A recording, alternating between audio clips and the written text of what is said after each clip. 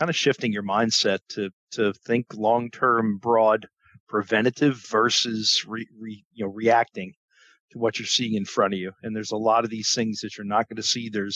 You think about the sampling we do. You may sample, one sample from one truck a day when you're getting, 100 trucks of different ingredients. And it's not just, and you got to think beyond grain. We always think about grain, but there's grain products and plant products, in bakery meal and all these other ingredients that we use. So you can't just focus solely on one thing. And sometimes the toxin levels can go up, especially in the time of year when the weather gets warmer and the moisture condenses on the north side of the storage container while the sun's shining on the south side, and the mold can grow and toxins can form. So to Chris's point, stay vigilant, test a lot, but do a good job of sampling so that what you're testing is meaningful to your operation. SwineIt. Welcome to the SwineIt Podcast Roundtable. This is a new series of episodes created by the SwineIt Podcast and Cargill, where we'll have roundtables with experts of the global swine industry tackling subjects that can influence the producer's bottom line. Welcome to the SwineIt Podcast Show. I am Laura Greiner, your host for today's episode. Cargill supports the podcast goal of helping pork producers improve their systems and business. Let's get back to the podcast.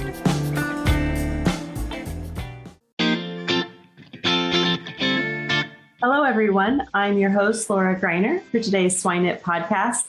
And with me today, I have Dr. Chris Parks, who is a nutritionist at Provimi/Cargill, and Don Reisting from Micronutrition Innovative Lead. How are you today, Don and Chris?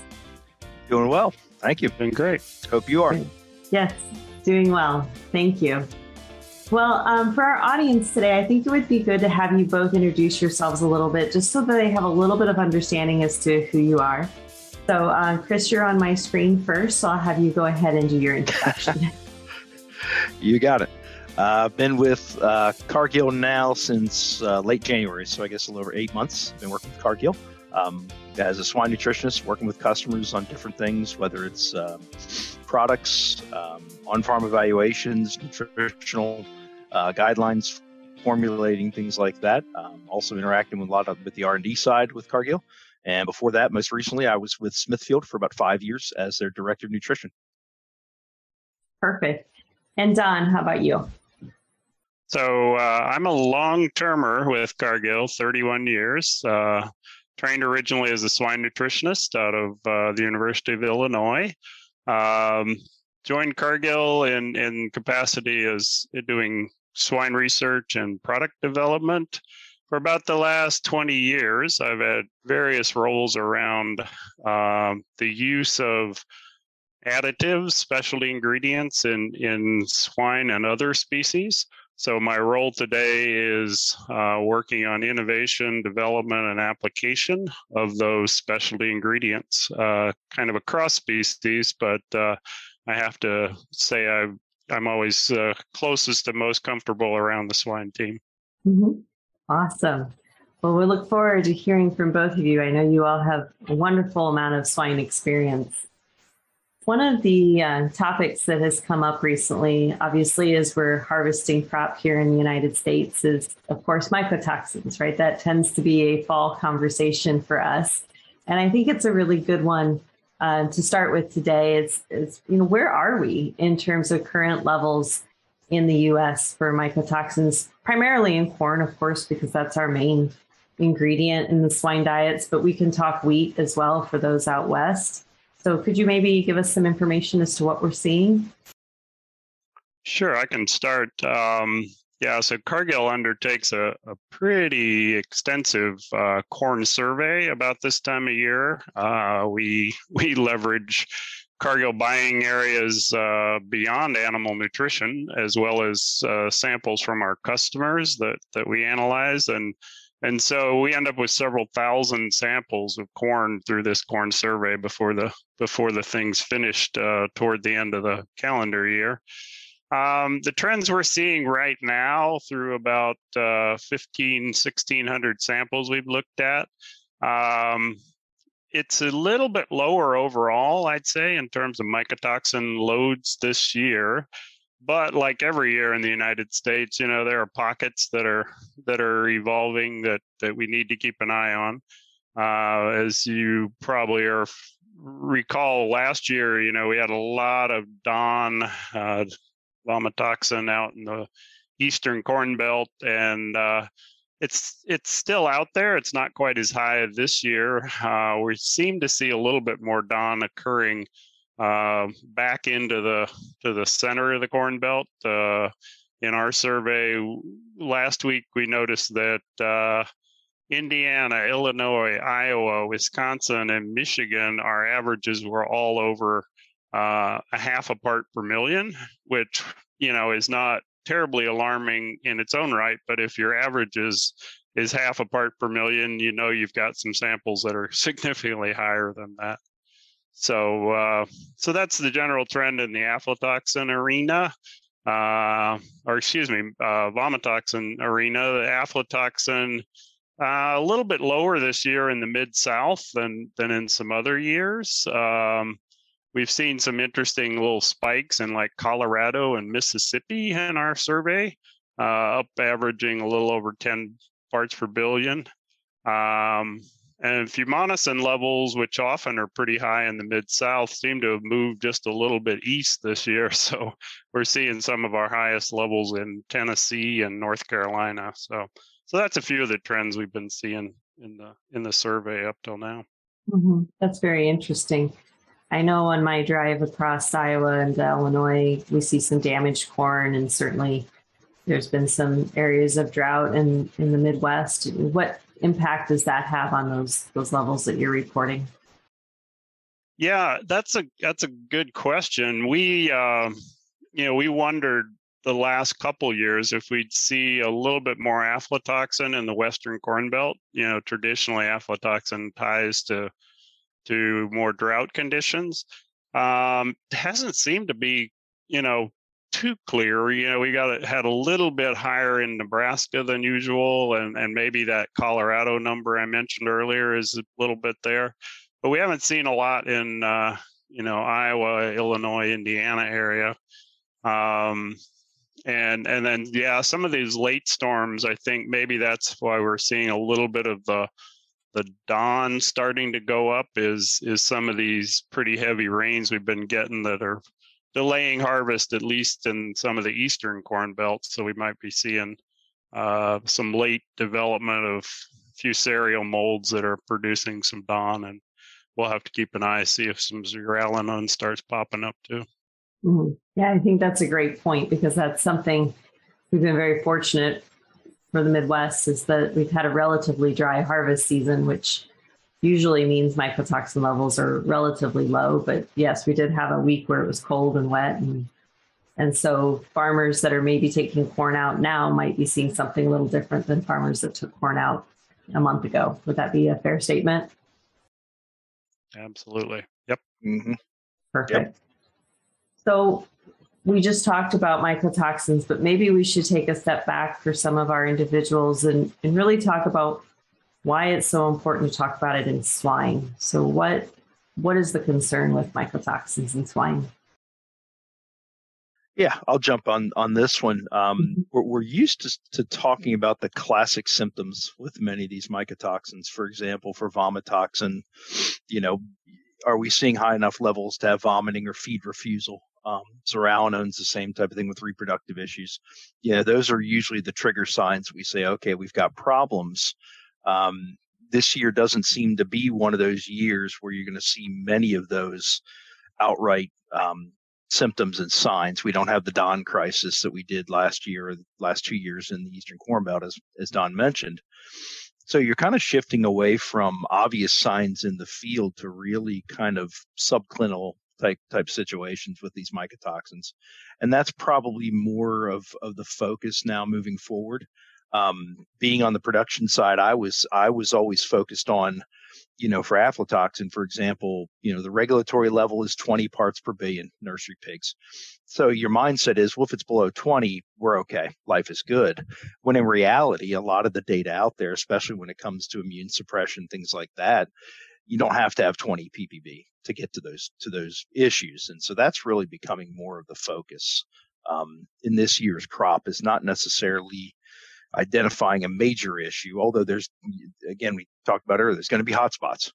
We know that there's going to be, Don mentioned fumonisin in the eastern North Carolina and in the northeast part of the state. So always seems to have fumonisin there. Southeastern part of the country, aflatoxin. You're going to have some of those pockets here and there. So you will see some of those frank signs. But I think overall, on the average, it's going to be more of these subclinical issues that we're going to be dealing with these pigs. So what's the typical mode of action of these mycotoxins?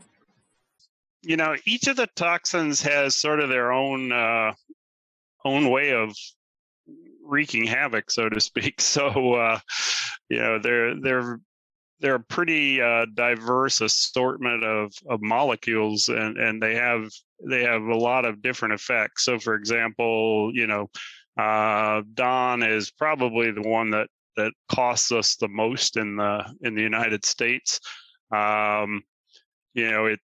Its impact is largely, it's first felt on feed intake, but then, as Chris alluded to, it has effects on suppressing the immune system, reducing antioxidant status, and those just tend to pull down the animal, along with some frank effects on the mucosa of the animal, which can lead to some digestive inefficiencies and even damage along the GI tract. Zearalenone, on the other hand, is pretty much it's viewed as for its reproductive effect, and it acts a lot like an estrogen, but except that it doesn't function as one. It just kind of blocks the receptors and causes problems with the reproductive system. But it also is immunosuppressant. It can also have some effects on some of the immune cells, as well as suppressing antioxidant status.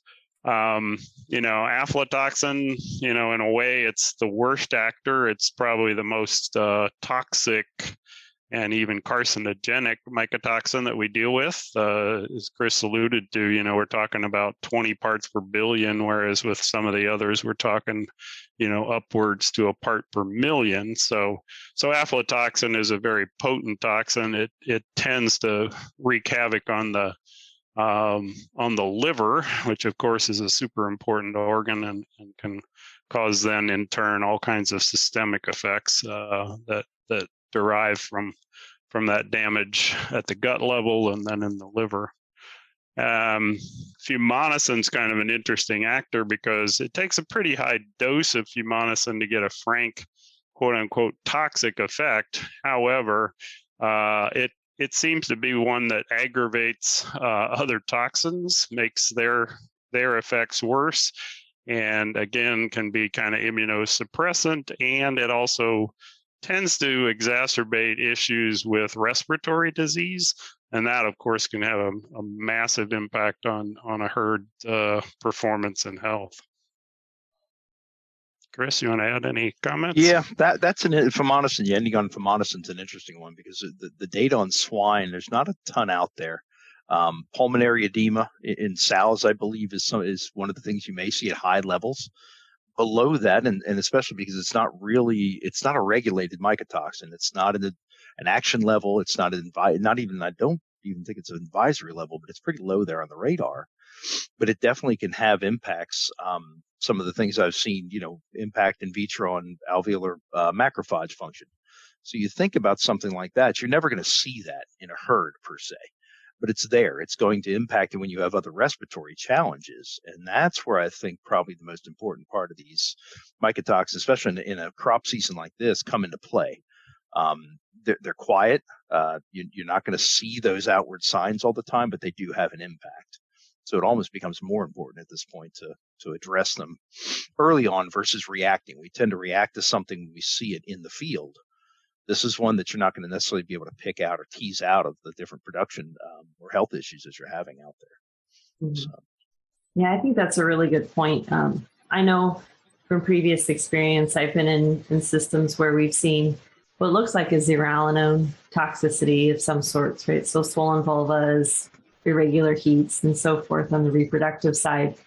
But yet, when we look at the action points or the action levels on the results, we're not really seeing anything where we say, oh, zearalenone is above the actionary level that we would typically want to respond to. But yet we have zearalenone and we have a little bit of mycotoxin and we have some fumonisin. They're all below the threshold, but acting together, they create a challenge for us. And I think that's something that we need to really talk about, because a lot of times when we do research, we focus on zearalenone or we focus only on mycotoxin and its response to pigs, but they do interact. And so let's pick on zearalenone because I'm talking about it. But what interactions do we typically see with zearalenone and mycotoxin and the others? Yeah, so first of all, just so everybody understands, zearalenone and DON can be produced or are produced generally by the same fusarial species. So the same fusarial molds produce both of those toxins. And an interesting thing we've seen from our survey work is we rarely see an elevated zearalenone sample that doesn't also have elevated DON. Now, they don't always operate the same way in reverse. In other words, we do often see DON levels that are elevated and not have elevated zearalenone. But that obviously points to the fact that, hey, they're going to be present a lot of times, together. And as you alluded to, Laura, sometimes they're going to look like they're quote unquote below threshold levels, but because they have, both have aggravating effects on the immune system and antioxidant status, and actually they both can act on the reproductive tract. Obviously, zearalenone is much more widely recognized for that.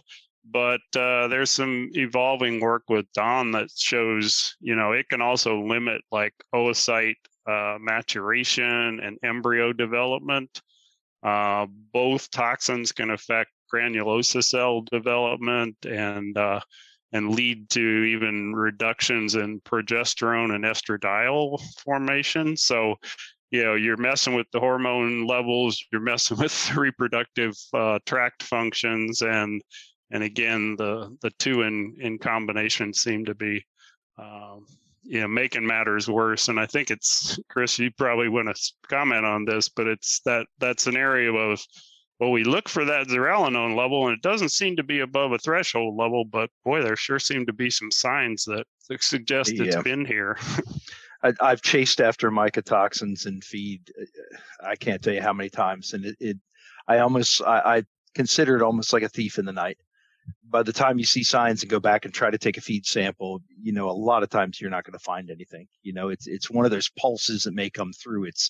We had a recent thing we were discussing with a group about having, and this was actually Sal's prolapsing, kind of went through a little bit of a prolapse storm.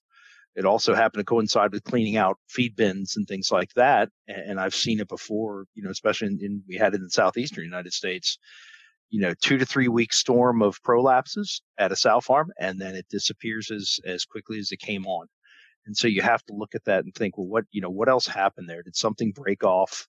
A chunk of something come through that brought these mycotoxins in combination even? You won't even see that.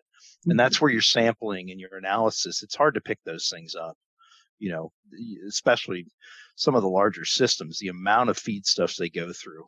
Crisscrossing the country with different ingredients coming from outside the country at times, it's extremely hard to predict where you're going to see some of these issues. So, yeah, I think that's a very good point. And I've had those discussions with other nutritionists. It's even thresholds, right? What threshold does a nutritionist consider acceptable and when to act? And zearalenone is one of those that we typically do have a little bit of an argument on, because some say they see it at a lower level than what maybe we've seen it in the past. And so what are you finding out about zearalenone today? That's an interesting one. I'll let Don speak too. He and I were just talking about it the other day. Actually, some of the impacts of zearalenone on gilt development, for example, or sow productivity. 2-3 parities down the road. He was speaking to the fact that the impact of exposure to zearalenone early on in that animal's life can impact production later on, or even Don even mentioned intergenerational. Generations past that. The last thing I'll say about that is we probably need to think further back into our gilt development programs. Typically, we may start to address gilt development when it's just about to become a sow. Really, do we need to go all the way back to the nursery really and start treating that pig differently in that sense? But that was something Don and I literally were just talking about with zearalenone there. Mm-hmm.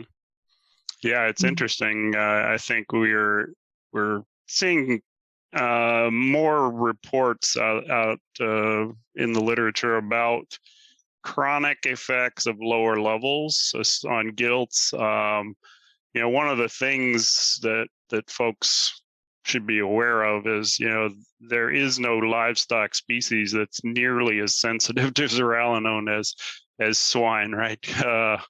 80 to 85% of consumed zearalenone is absorbed.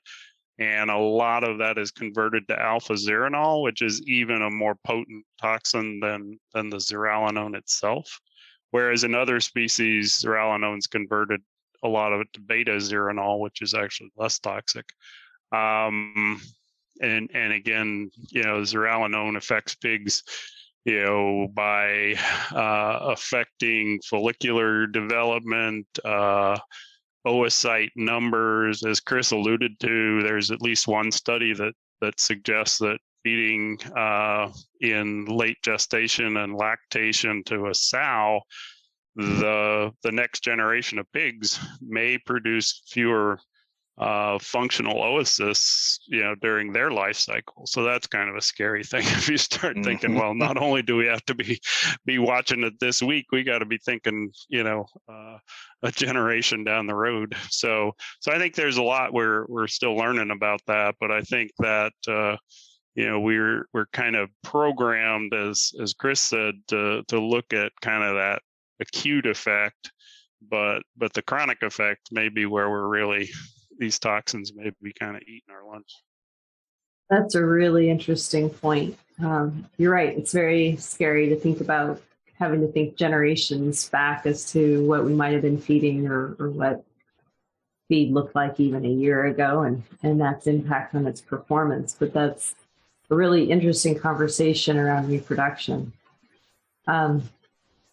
Beyond reproduction, you've thrown out a little bit there on immune function and some other things. So can we go back to that and just talk a little bit more about what we might see if we're not maybe on a sow farm, but thinking about a finishing or a nursery pig, what other types of impacts our mycotoxins can have on our pigs?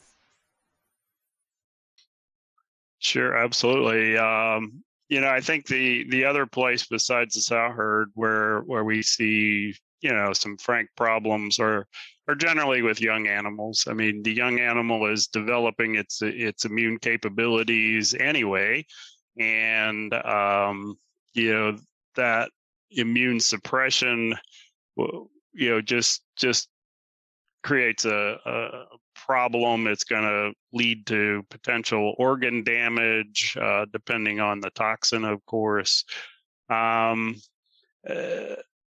Chris, you may want to also comment on vaccine efficacy. I know you mentioned that. Yeah. That's another one we've been looking into is the impact of these different mycotoxins on immune function, but the ability for the immune system to respond to a vaccine, to create the necessary titers to that specific organism or virus, whatever it may be. I think that's part of it too. But again, it goes back to some of these things. You're never going to see that. You're never going to associate that with a mycotoxin in the field. It's going to be, well, we had this challenge out there. They're sick. They're this or that. It never seems to go back to that, but it's there. And I think that's the important thing. I mean, we know PRRS vaccination, the impact of Don on PRRS vaccination. It decreases efficacy of that vaccine. Mycoplasma vaccination is decreased by some of the others. You have these impacts that, again, it's like a ghost. You never see these things really play out, but it's there. I think about, in terms of production, early nursery, a lot of our consideration there is around looseness and scours, things like that. If you look into vomitoxin, specifically vomitoxin and some of the others, gut permeability issues, vomitoxin downregulates some of these proteins, the tight junction proteins. So you're inducing, even at low levels, and that's the thing to think about. Some of these studies were run, at half a ppm of DON. I mean, that to me would have been well below the radar. Right. 2 to 3 ppm at times, to me, I hate to say it, was normal. So that would not even have been on the radar. That'd have been clean in my thinking.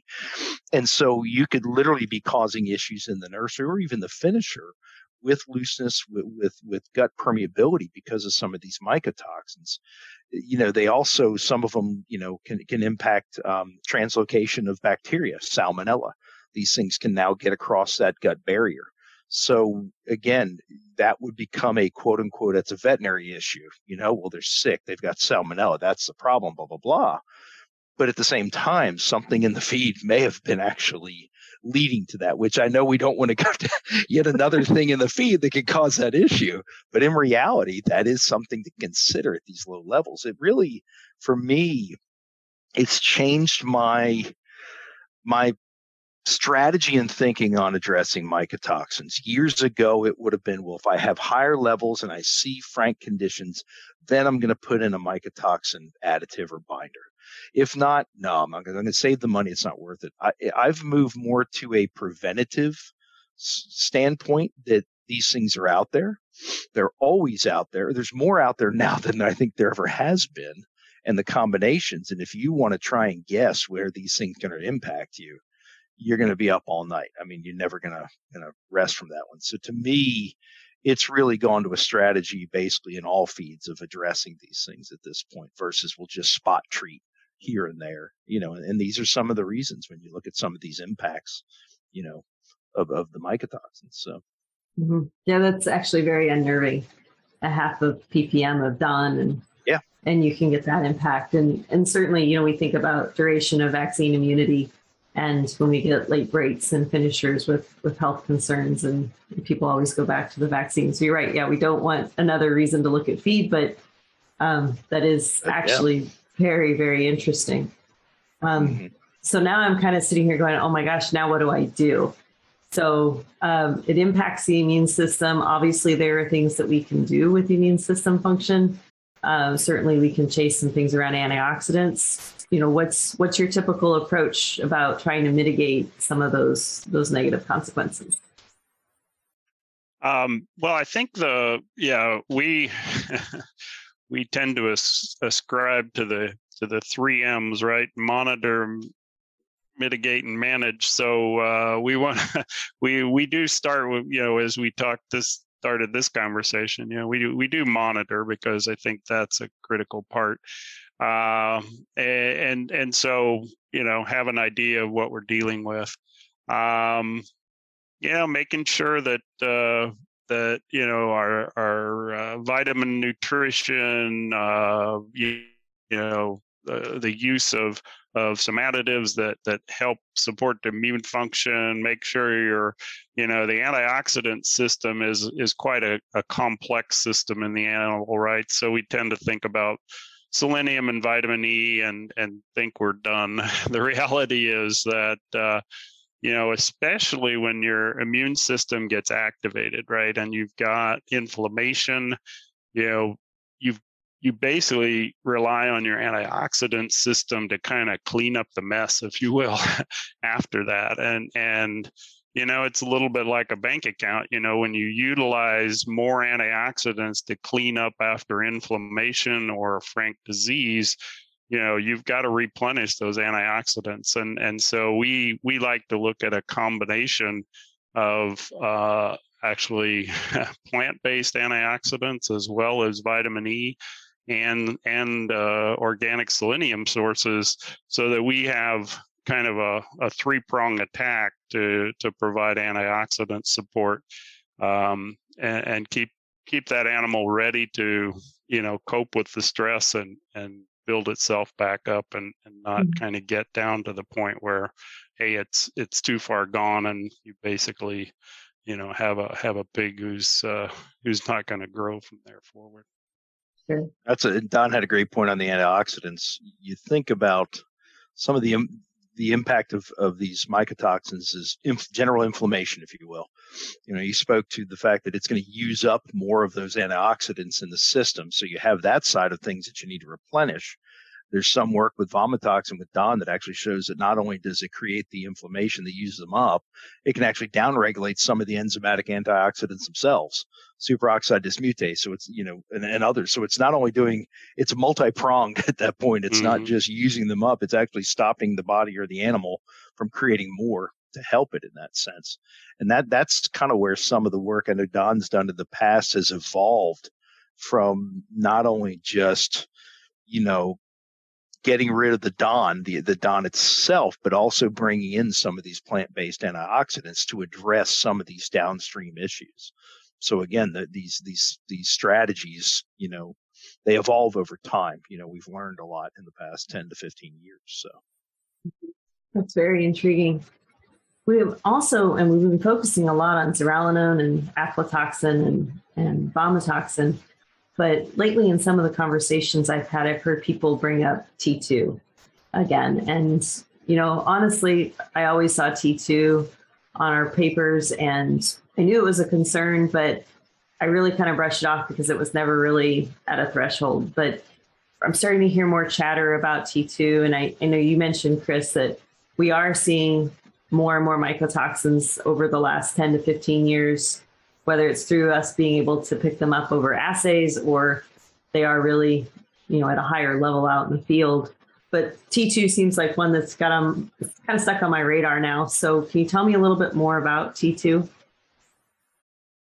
Yeah, so just for a little bit of bookkeeping, T2 is one of this large and fairly diverse family referred to as trichothecenes, and so those are mostly produced by fusarial molds. There's apparently over like 200 relatives in the trichothecene family, and they tend to be divided into two types. So the type A includes T2. It also includes HT2, which can either be a metabolite of T2 that's formed in the animal, but it can also be formed in plants. Diacetoxyskirpenol, that's a mouthful. DAS is how it's commonly abbreviated, and a number of other related compounds. So I think, to your point, Laura, I think, tracking T2, we don't see it at what we think is a toxic level that often, but I think it may sometimes be a flag. If you see a little bit of T2, you may have some of its ugly cousins kind of hanging out in the bushes there as well. So that that family of trichothecenes are ones that we need to learn more about. But I think you're right, and then they have some nasty effects. T2 is notable for not only causing immune suppression and release of pro-inflammatory cytokines, but having a frank effect of damaging the mucosal tissue all the way from the mouth to the anus, frankly. And obviously, once you do damage the mucosa, you're opening up for all kinds of challenges and further complications, including hemorrhagic bowel syndromes and other related problems like that. That's one we used to only worry about back when I was doing more poultry work is turkeys and broilers and mouth lesions. Other than that, you never even thought about it. There's a lot of groups that most likely don't even test for T2. And yet you look in some of the European work, they have an action level for T2 in pigs. So there is something there to be concerned about. And as Don mentioned with those mucosal lesions, that was another one, where, translocation across that barrier, salmonella, can actually get across that barrier more easily with T2. And so yet another one that we're probably not even on the radar at this point, but yet the more you look, the more things you're going to realize are out there. And it makes me think about, too, and we're going back to zearalenone, but several years ago, we never used to look at soybean meal for zearalenone, things like that. Well, lo and behold, you start looking and guess what's there? So T2 is probably another one of those. The more you look for it, the more you're going to probably start finding these things. Mm-hmm. Crop production techniques have changed, no-till agriculture, the environmental, weather's changing, all of this. And so you're seeing things pop up in areas that you never used to see certain mycotoxins. Southeast used to be aflatoxin, hot and dry. Well, now you can get vomitoxin in the Southeast just as easily. So I think a lot of the rules are changing at this point when it comes to mycotoxins. Very interesting. The other thing I've heard some discussion about is masked mycotoxins. And I don't really understand much about that. So can you communicate what you're seeing and hearing about masked mycotoxins? Yeah, there are a few different terms that are used, but yeah, masked mycotoxins, basically, you're adding you're adding some kind of a reactive group, an acetyl group, a methyl group, a sugar moiety, and changing a little bit of the mycotoxin, but not making it non-toxic. So DON's a good example, right? So DON, not only is deoxynivalenol a common molecule, but quite often it will attach an acetyl group to either the 3 or the 15 carbon, and so then you have acetyl DON. Or you get a glucose attached to like the 3rd carbon, and then you call it DON 3 glucoside. And these products, the tricky thing about them is they are toxic to the animal, but they aren't always picked up when you're screening, especially if you're doing quick tests, and even some of the traditional HPLC or GC type work, you're not always going to pick those up. And so, again, you kind of, you think you're good when your DON level is, at a half a part per million, but you don't know that you might have 250 parts per million of acetyl DON and 700 parts per billion of glucosides. So it's, that's kind of where the mask concept comes in, is you're getting more challenged than you're coping with. Mm-hmm. And so from that, what kind of mycotoxins should we be thinking about from an emergent standpoint? I know our assays and our tests are limited. We've always talked about that. Well, just like you mentioned now, we might see DON, but we know there might be lots of other versions of DON that we're not picking up. So one, what do we see coming down the pipeline, and how are we trying to expand our assays, if you will, to try to capture some of these other components that really are having an impact on our pigs? Yeah, I think this is going to be an area we spend a lot of time and effort on the next few years. Again, these mast toxins are an example. These cousins that we've alluded to within the trichothecene families, they can, they're, are they emerging, or that we just haven't quite figured out how to account for them entirely? And then, particularly within the fusarial molds, there's another family of toxins that we're kind of keeping an eye on. I always have to check on the pronunciation. So bovaricin or NE8.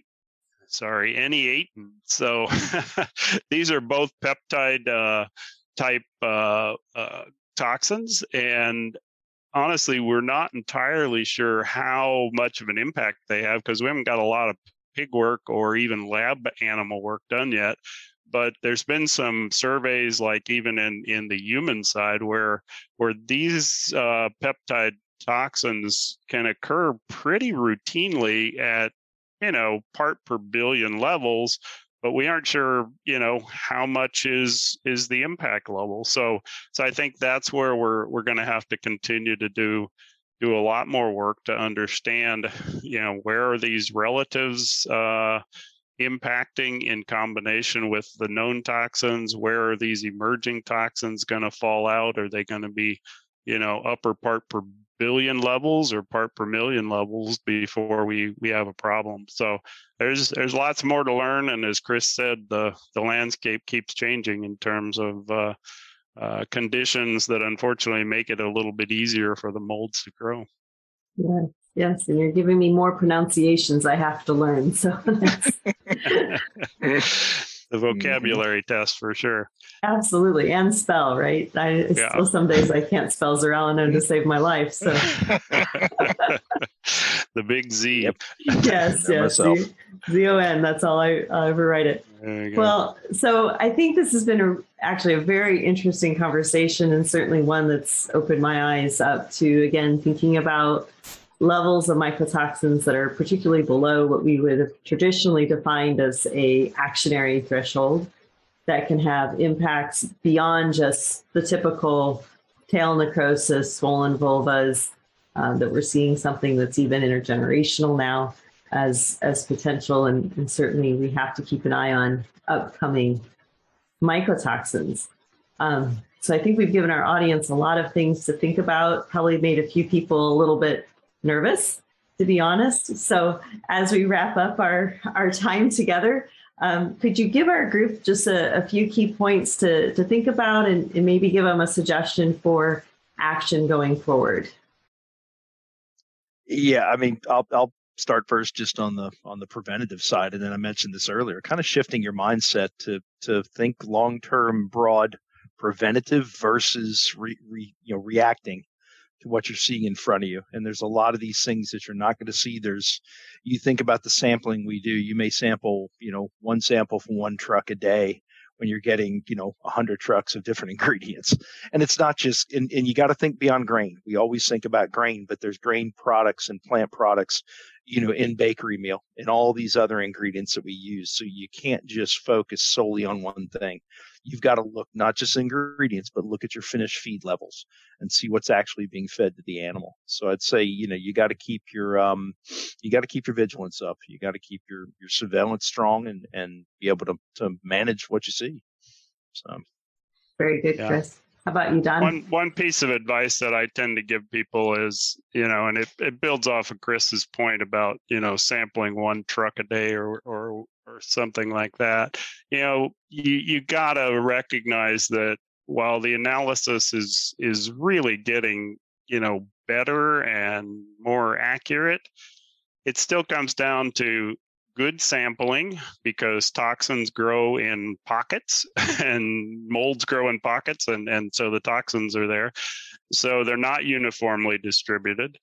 And so you really, you have to be vigilant. And then also you need to remember mycotoxin management is a year-round thing. So yes, we hit it super hard this time of year to get a good read, but hey, those molds, when the conditions are right, even in storage, they'll continue producing, and sometimes the toxin levels can go up, especially in the time of year when the weather gets warmer and the moisture condenses on the north side of the storage container while the sun's shining on the south side, and the mold can grow and toxins can form. So to Chris's point, stay vigilant, test a lot, but do a good job of sampling so that what you're testing is meaningful to your operation. Well, perfect. I've certainly enjoyed our conversation today. For our audience, this is Dr. Don Giesting and Dr. Chris Parks from Cargill Animal Nutrition. Again, thank you, gentlemen, for your time today. I've greatly appreciated it. Thank you. Enjoyed it. Thank you, Laura. Imagine if with a few key concepts, you could have the potential to create a massive positive impact for swine producers. Join this small group and go to the next level of nutrition on this online training in applied swine nutrition and feeding by Dr. Marcio Gonçalves and his world-class invited swine nutritionists. Additionally, you will enjoy an exclusive community to network and exchange ideas. Go now to eliteswinenutritionist.com.